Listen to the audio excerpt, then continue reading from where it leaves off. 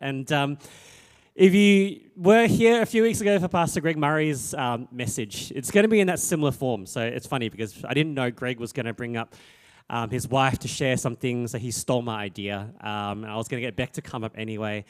And really, it's about sharing, dating 101. That's what this topic is today, about dating. And before I start, I want to give you guys some statistics, not to scare you, but just to let you know the reality of the world that we're in right now. So 2019, the Pew Research Center survey said 77% of single adults who are looking for a relationship said they would consider a relationship with someone of a different religion. 9% said they definitely would not date someone from a different religion. 65% say sex between unmarried adults in a committed relationship is acceptable at least sometimes, of which 43% who say it is always acceptable. 62% say casual sex between consenting adults who are not in a committed relationship is also seen as generally acceptable. 49% say it is acceptable for consenting adults to exchange explicit images of themselves. And then 2020, there's a Gallup research survey. It says in 2006, 65% of weekly church attendees said that it was very important that couples who brought children together legally marry. And in 2020, that went down to 45%. Again, in 2006, 82% of weekly churchgoers say marriage is very important for couples who want to spend their lives together. And again, 2020, that's down to 67%. And lastly, the most recent one, there's a 2023 Bumble app survey that says 63% of daters are now looking for emotional maturity before physical looks. This is after COVID. 39% of people on the Bumble app have ended a marriage or a serious relationship in the past 2 years, and 36% of those people are using dating apps for the first time. And lastly, 40% are approaching sex and intimacy in an open and exploratory way, but 34% of people aren't having sex right now, and they're okay with that. Why am I mentioning all these statistics, right? It's very raw, it's very honest, but that's the world that we live in now, right? We look at TV shows, we look at books, we look at social media, we look at how it tells us how we should date people and how many people we should date until we find the right one. The world tells us the way we date is to satisfy ourselves, our wants, our needs, our compatibilities, all of these sort of things. And the world tells us that it's okay to follow your heart, do whatever we feel like, and that God wants to limit the desires of our hearts. If anything, it's just restricting what really we want. And yeah, that's true, God's way of dating contradicts the world's way, but ultimately what we will see is that his way is better. So if I reread the Bible verse from Romans 12:9-10, love must be sincere. Hate what is evil. Cling to what is good. Be devoted to one another in love. Honor one another above yourselves. So, when we talk about dating today, okay, and we talk about this whole thing, we are talking about dating in such a way that shows that we love God sincerely. And how do we do that? We love him sincerely by hating what God shows as evil, clinging on to what God tells us is good, true devotion to one another out of love for God, and honoring one another above our own selfish desires and wants. And I want to start with this. I want to start with all the statistics and what it means for love to be sincere, to hate what is evil, is because it's tough to accept this, right? From a worldly perspective, when everyone says it's okay to date in this way, it's tough to accept this view. And for some of you, it will be convicting to heart, as it's something some of you have gone through. And it will be hard to attain if you've isolated yourself from others and from God. And like I said, I'll be inviting Beck to share some part through our dating relationship, I guess. But for this message anyway, I'll be focusing more on the practical elements of dating and sharing my own experience with Beck of what we've learned, what we've struggled with, but ultimately how God has brought us together. Okay? So I'm going to pray and then we'll start. Father God, I just pray, Lord, that my message, Lord, would be your words, Father. Lord, as we tackle the topic of dating in relationships, Father God, give us wisdom, give us discernment. Show us, Lord, how you want us to honor you and to love you sincerely through this. In Jesus' name, amen. All right. So my first point in Dating 101 is friendship and accountability. I cannot tell you how important this is in the first process of dating. So this is Bec and I when we were really young. I blurred the other people because obviously this is going online and I didn't get the permission to put this photo. But anyway, first became friends in 2000. And can I be very honest? I gave Bec a horrible first impression, okay? I was a sleaze. How I talked to girls was ridiculous. I was a typical teenage boy doing stupid things, okay? Bec was good looking, but it wasn't love at first sight. And actually, at the time, we were both in other relationships. But we actually became really good friends over time. And the funny thing is she doesn't know this, but, she was a lawyer. She was the top of the class in high school in Sydney. So I already knew, she was way out of my league. This is not possible. I cannot meet this person's expectations. I'm nowhere near that. And you know what? I think the thing with my friendship and my accountability is that firstly, through my friendship, I was able to understand who Bec really was, to grow to know who she was in Christ, to know what she desired in her heart, not trying to impress her or anything like that. And then with my group of friends, I had that accountability as well. We were friends for 4 years before dating. And like I said, I was able to be completely honest, not have a mask, be myself, and actually grow with one another. And knowing that this accountability group would call out on me if there was anything untoward, anything that it was silly or was really rash. So I'm going to invite Bec to come up. And Bec, I've got this question for you. How do you feel about me and our friendship group? Hi, church. I think that I remember it as a very fun time. It was a time when we served together. We talked about God together. We were figuring out our faith together in a way that really meant we were literally growing together in faith. And, we were able to kind of share what God was teaching us and our experiences of Him. And it was just a really safe space to be myself. I think that's really where the safety comes from, when you're friends enough to just be yourself. So what Edwin said was absolutely right. He made a very, very bad first impression. I saw him and I thought, he's a pretty cute guy. And then I heard him speak and I was like, this is not the guy for me. He was so seriously friend zoned that at one point I said to one of my other friends, I don't even see him as male. That's how friend zoned he was. So for those guys in the friend zone, don't give up hope. And you know what? I said I wouldn't date an older person, and here we go. So friend zoned, and all the things that you have your ideals out the window.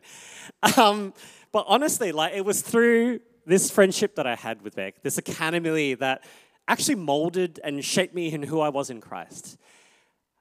As you know, when you're dating and you're trying to impress and you're trying to do things, a lot of the things when you're trying to shape yourself through God literally goes out the window because you're like, I need to do everything I can to be the best person. And sometimes what we know is best is completely different from what God knows best. So let's look at accountability firstly. Let's compare this to 1 Corinthians 15:33. Bad company corrupts good character. Bad company corrupts good character. If I didn't have accountability of godly friends that challenged me, that refined me, that accepted me for who I was, I probably wouldn't be here at church today. My character back then, sure, I was a sleaze and I did all these horrible things, but I was an extreme introvert. So it's by God's grace that I'm here talking in front of you. I would prefer to isolate, not to have friends. Remember, I've shared probably for some of you previously in a different sermon about my nickname, Dud. And it was the nickname is Dumb Ud. I'll explain another day. But I used to do a lot of silly things, and that's what shaped me who I was. I was like, I'm the person that does a whole lot of silly things. I'm not good enough, and that put me in that mold of who I was. But you know what? The funny thing is I still wanted people to love me. I still wanted friends. I may have been an extreme introvert, but I still had these desires. And to be honest, I can't express how important it is to have friendship and accountability, and how important it is to dating, to stay connected with our friends even when we're dating. We know, maybe in your friendship groups, the people that start to go out and then they isolate themselves, and it's very easy to lose touch with your friendship groups. I get it when you're courting and you're having this fun, but it is so important to be able to get to know one another, to have that accountability, to have those checks and balances. Because without this, we are isolating ourselves away from God, godly wisdom and counsel, and are relying purely on the heart. And if you remember Pastor Greg's message, he said, your heart and emotions are a terrible decision maker. Feelings come and go. So if you can at all, if you're thinking about dating, try and be friends before you start dating. I know it's hard. I know it's really hard. You interact with them and you want to do all these things. But there are some things that you show your friends that you don't show your potential love interest. Again, friend zone, right? Like the things that I did, I look back, I'm like, oh my goodness, I can't believe I used to do those things to Bec. But that's what you do when you're friends. You just be yourself. You can be more truly yourself because you're not just trying to put on a good front, and vice versa. You can see more about this person as a friend than if you start dating right away. And like I said, the world thinks you're a friend zone. We've seen all those memes and all sorts of stuff, and you're stuck there for life.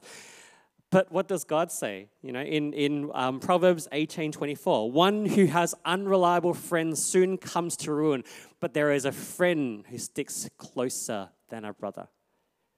And the irony, right, is when you go to weddings or you get married, you hear this phrase so many times, you are my best friend, right? We talk about friend zone here, but then we get married, you're my best friend. Like, come on, like, where's the irony in that? It's full circle. And like, to be honest, for me, it's like, well, I'm in the best friend zone for life with Bec. And I love it, that she knows me, that I've been able to grow with her, and when we're able to continue to spur each other on.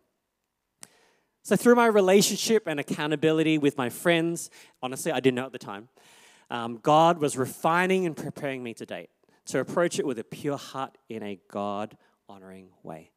So that's the first thing, okay, when we talk about friendship and accountability.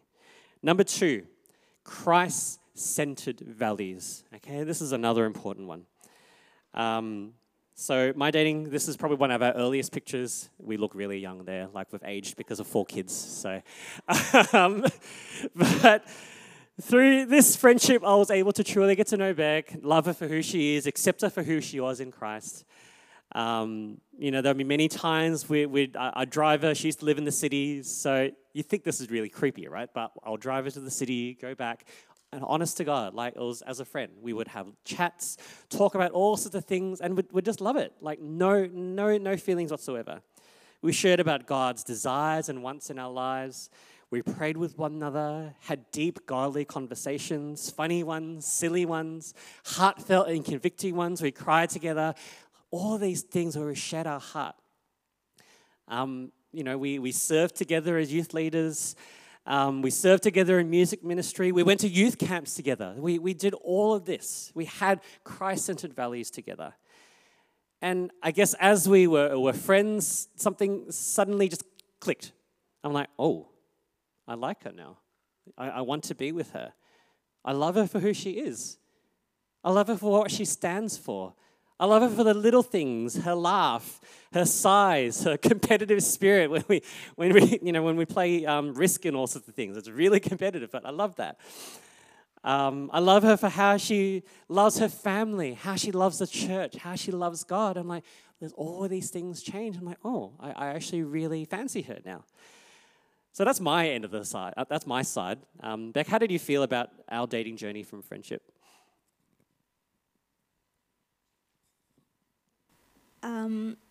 I think, it was sort of within the safety of friendship that I was able to see that he actually genuinely loved me for me because, I was really not putting on a show. He'd seen me when I was like super annoyed with my sister. You just don't show those parts of yourself necessarily to people you're trying to impress. He'd seen me kind of really when I was not really behaving very well. And so for him to kind of come and say, I actually really like you. And I knew that he knew me. And I think it's this thing where I was talking about to be known and to be loved. I think that's the benefit of growing in love that way. And so, there was a time when I was very disorganized as a young adult. And there was one time when he tried to tell me that I needed to lift my game with the organization, but it took him half an hour of talking before I realized what he was trying to say, because he was so afraid of offending me that he was kind of like going around in circles to get to the point. But he cared enough about me to actually point it out to me. And I think that's when I really realized, like, this guy, he actually genuinely cares about me. And so, I think, I understand it's very hard to do, but if you can do it at all, try and know them as a person, because the attraction is great, but I mean, this is the person that you're planning to live with for the rest of your life, and it's so important for you to know who they are. Again, like Pastor Greg says, feelings come and go. And I think as you understand their Christ-centered values, it was through her, actually, Christ-centered values, that I was able to grow in my walk with God. I was able to understand that it was aligning with mine, and that how, it really granted me the desires of my heart. I'm like, oh, here we go. I completely thought I was friend zone and she was out of my league, and here we are. I get to go out with her. This is awesome. Psalm 37 verse 4, take delight in the Lord and he will give you the desires of your heart. That rang true. So instead of my heart wanting and then me trying to get God to give me what I wanted, it was God providing for me what my heart desired as we sought after him together. Like our journey of faith, we think we know what we really want, right? We don't know what we want. We think we know what's best, but it's only what God provides for us in his timing, in his way, according to his will, that is best for us. Now, I've got this verse here, and we're going to get into, this is where I talk about a bit more raw and a bit more deep. Matthew 16:26. What good will it be for someone to gain the whole world yet forfeit their soul? Or what can anyone give in exchange for their soul? And here it is. The danger of not having Christ-centered values is that we rely on our own values. Now, don't get me wrong. Family values, core values that we believe in are not wrong, okay? But when they go against our Christ-centered values, that's when trouble arises. And if you heard from both of us, and if you've talked to us many times, we have very strong Christ-centered values in our relationship. But two things that have always been difficult conversations for us have been education and money, okay? Because those values that that have come out of birth is in our two different families, we grew up very, very differently. We valued those things very differently. We used to have big fights on how to spend money, how we were going to educate our child, many, many fights on these sort of things. But you know what? As we continue to take delight in God, he has provided. He's resolving these issues. And we are basically continuing on our friendship journey of challenging one another, refining one another, accepting each other for who they are. And because we sought Christ's values first, slowly, our self-values are slowly aligning to each other as we align to Christ. I think it's through that we are able to understand, okay, I understand where these values are coming from. God, I submit this to you.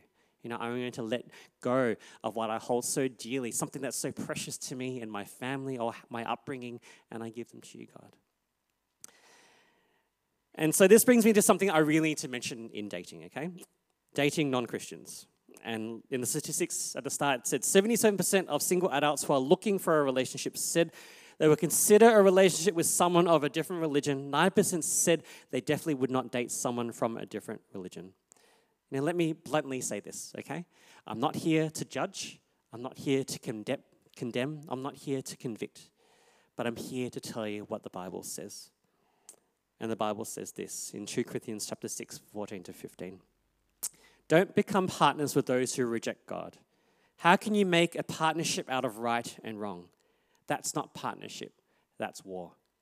Is light best friends with dark? Does Christ go strolling with the devil? Do trust and mistrust hold hands? And church, I understand. I understand the desire to date. I get it. I truly do. I understand too that dating Christians can bring extra judgment, right? About where our spiritual walk is, the extra hypocrisy, the extra criticism. And for those maybe that you are in that relationship, I know that it's hard to hear the Bible saying strolling with the devil, because I know that's hard to hear. How can I say that about someone just because they don't believe in God? You know, they are lovely. They're not untrustworthy. There is no war going on. They're great people. Let me tell you this quote from Timothy Keller, which, funnily enough, you know, I love now because of Bec. And this is a Q&A that he shared about dating non-Christians, and he says this. If you get to the place where you'd like to marry someone, but that person doesn't share your commitment to Christ, the reason you can't go forward is when the other person says, oh, I don't mind practicing your religion. I'm not going to try to keep you from your religion, but I just don't have your religion now.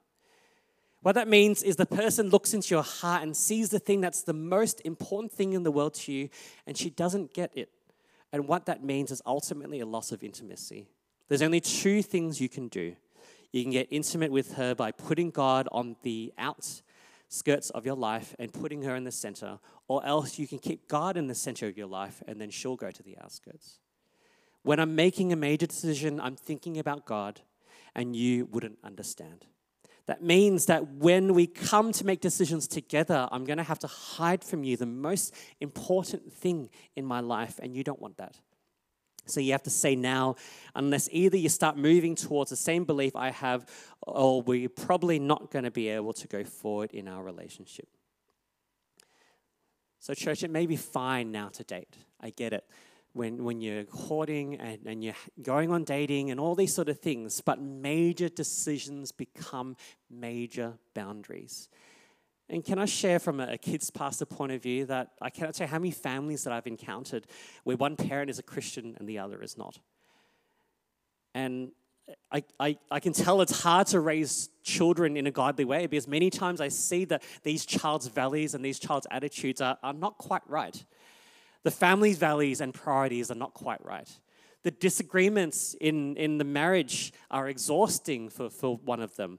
The desperate requests for prayer, please help me with my wife, my husband, to believe in God because it is breaking our family apart.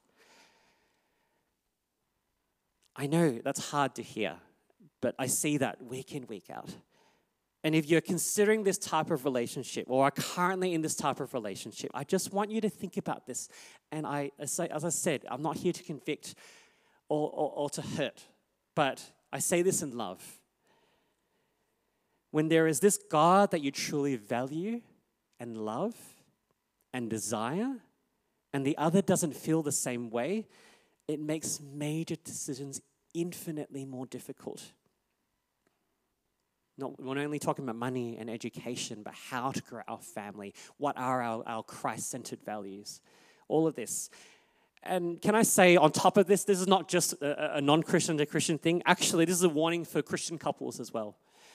If one is on fire for God and the other is slowly falling away from God, the same thing applies. Because remember, the danger of not having Christ-centered values is that we rely on what we think, and very often we are wrong.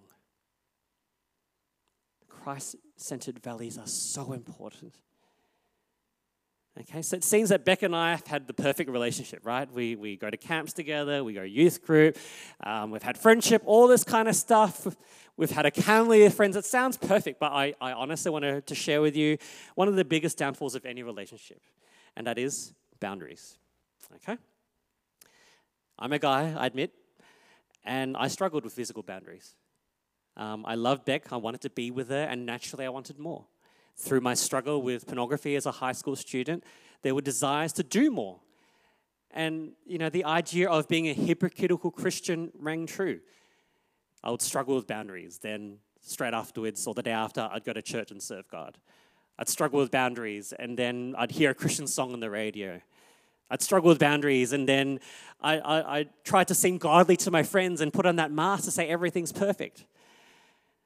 It is so hard to accept what God wants when the world says otherwise, that it's okay, you can do this, there's nothing wrong with having sexual intimacy and all this kind of stuff. But what does God say? 1 Corinthians 6:18-20 says this: "Run from sexual sin. No other sin clearly affects the body as this one does. For sexual immorality is a sin against your own body. Don't you realize that your body is a temple of the Holy Spirit who lives in you and was given to you by God? You do not belong to yourself, for God bought you with a high price. So you must honor God with your body." So sinning against your own body, given to you by God, bought at a high price, honoring God with your body. All of this, remembering your first love to God, that commitment that you made to Him, remembering that our bodies are sacred temples and reserved for marriage, like Greg shared 2 weeks ago. But if that's still hard to accept, let's look at our other scripture reading, 2 Timothy 2:22. Flee the desires of youth and pursue righteousness, faith, love, and peace, along with those who call on the Lord out of a pure heart. So even then, for Timothy, as Paul writes, he was fleeing evil desires of youth, and that was just as relevant back then as it is today. It's the evil desires that, although accepted by the world, easily prevent us from pursuing righteousness, faith, love, and peace. It's evil desires that, although accepted by the world, easily prevent us from pursuing righteousness, faith, love, and peace. And that's why everyone feels bad after crossing these boundaries. It's like a child that has done something wrong. We know in our hearts that we cannot sin and at the same time do what is right in God's eyes. We cannot sin and be faithful in following in His ways. We cannot sin and love Him with all of our hearts. We cannot sin and live in His peace. But to do these things, we need to call on the Lord out of a pure heart. Pure heart. And again, when I talk about that friendship, when I talk about that accountability, all of that, that's when all this starts to play, because they should be keeping you in check. Those are the places where you can share these honest conversations and ask for forgiveness, ask for prayer, wise counsel, all of this. And again, if you are struggling with this right now, or maybe you've crossed this boundary, I don't want you to feel guilty and feel convicted like there's no hope. I want you to take heart. Remember from Bec's message last week from the parent-child sermon, because what Satan meant to harm you, he can use for good. Because what Satan meant to harm you, he can use for good. Genesis 50:20, she shared, "You intended to harm me, but God intended it all for good. He brought me to this position so I could save the lives of many people." And this is what I love about God. He is a relational God. He's a loving God. He understands us, loves us, forgives us, shows us His grace, love, and mercy. But that doesn't mean you should continue to sin and continue this sexual sin. Because His promise to use evil for good doesn't mean there aren't consequences. So the sooner you stop sinning, the better. This applies for every sin, okay? Not just sexual sin. And if you still feel like it's too hard, 1 Corinthians 10:13, "No temptation has overtaken you except what is common to mankind. And God is faithful. He will not let you be tempted beyond what you can bear. But when you are tempted, he will also provide a way out so that you can endure it. And again, in Jude 1:24, it says, he is able to keep us from falling. So Satan came to steal, kill, and destroy, but God can use it for good in his timing, in his will, for his purpose.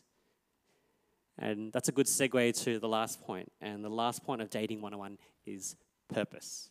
Okay? So if we're talking about purpose, we were going out for a few years, and being honest, we didn't really seek God on whether each other were the one. Okay? We were young, we were a bit naive, we just had fun, and that was it, right? We were pretty young. But the purpose of dating is for marriage. So a few years in, I can't exactly remember how many years in, it's been a while now, but Beck asked to take a 2-week break to confirm whether or not we should be together or not. I also had my doubts, because if you've heard in my previous sermons, my parents were not accepting of our relationship. And being honest to God, I remember those 2 weeks were the longest and most difficult weeks of my life. There was so much crying, there was so much pain. I was all like, I can't live without it. Or you know what it's been like. You know that sort of feeling. Some of you been there and done that. You get it, okay? But when I truly let go and I sought God on whether or not we were meant to be together, it really felt like a huge burden being lifted off. If anything, the confirmation of us being together made me love her more. So, Beck, I ask you, what was your journey through God's purpose in our relationship during this time? I think that I really had to come to a place of surrender, to kind of really sit down with God and say, if this is not what you want, God, then take it away, because I trust you. And I want what you want and nothing less. And I think it was sort of a coming to, really sitting down with myself and going, do I really believe that God knows best or not? Do I really trust him with my life or not? And so I think that, part of putting God first is to hold everything else loosely and to trust in what he chooses to give you. And I think, when I'm not sure it got resolved necessarily in the 2 weeks, but I think that attitude really helped the rest of the relationship to kind of, I think sometimes, we just think that this must be the way. And that's not something that we should approach God with, because, he can make a way when there is no way to us. And so, I think it was just approaching the relationship with surrender was really important. So neither dating nor courtship is mandated in Scripture, okay? It's just a quote online. In the end, the Christian character and spiritual maturity of the couple is far more important than the exact nature of how and when they spend time together. The result of the process, whatever the method is, should be godly Christian men and women marrying and raising families that honor God. Therefore, whether you eat or drink or whatever you do it all for the glory of God. 1 Corinthians 10:31. So I share this because, to end, the Bible doesn't say anything specifically about dating, okay? There's a lot of principles on friendship, a lot of principles on marriage, on parenting, on seeking accountability. Dating didn't exist back then, okay? Because parents basically arranged their marriages back then. However, like everything else we do, the purpose of dating must be to honor God with that relationship and approach it with marriage in mind. I know that's hard to, again, accept for some of you that maybe are very early in your dating relationships or thinking about it. But the more that we had those Christ-centered values, the more we aligned ourselves with his will, the more we genuinely loved each other, the more we were each other's best friend. So we wanted to make 100% commitment to each other and to God. We wanted to honor God with our relationship, our marriage, and we wanted to do everything all for the glory of God. If we can ask the music team to come up, that'd be great. Because can I share, Beck and I have been married for 13 years now, and she's my best friend. It's like a fairy tale. Like, yeah, sure, you have your fights and your disagreements, but it's been such a joy growing up together, knowing her, raising a family. And I want to grow old with her, like the Notebook, right? Holding her hand before dying together, all that kind of stuff, till death do us part, all of that. That's what I want. I want to be that old couple sitting in a cafe, holding hands and chatting and everything. That's what I want. And this is in part because I got to know her, to love her for who she really was. I have had friends that have been able to keep us accountable with all the decisions. And because God granted me the desires of my heart as we sought after him. Because following him is always the right thing to do, not just in dating, not just in marriage, not just in parent-child relationships, but everything. Through your work, through your career, through your major life decisions, everything that you do is through following him. And I want you to understand this. I know this is a very difficult topic for some of you today. But I want you to understand the importance of this friendship and accountability, the importance of these boundaries, these Christ-centered values, all of this, the purpose of why we date. Because I'm sure you know of many people that have gone dating and broken up and dating and broken up and then been, honestly hurt either by the church, hurt by a fellow Christian, all of this. But if we're able to really be a community that can support, can love, keep each other accountable, be a good friend, a great community, all because we're following him, that'll be the right thing to do. That we can spur each other on, that we can love each other for who they are, no judgment, no hypocrisy, and that God grant you the desires of your heart. Let us pray. Father God, Lord, we just thank you for relationships. We thank you that, we have people, Lord, that we can date, that we can love, that we can cherish. And I pray, God, this afternoon, Lord, for some may be convicted by this message, for some it may be really difficult. Lord, I just pray that, God, you firstly grant them the desires of their heart. That, Lord, they'll be able to come to you with love, with peace, in faithfulness, Lord, to know, God, that you will provide. But also, God, that you will guide us in our relationships.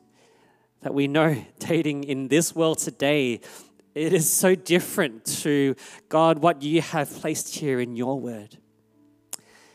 But God, you have placed us here for our good. For us to honor you, for us to love you, for us to know, God, just what you know what's best.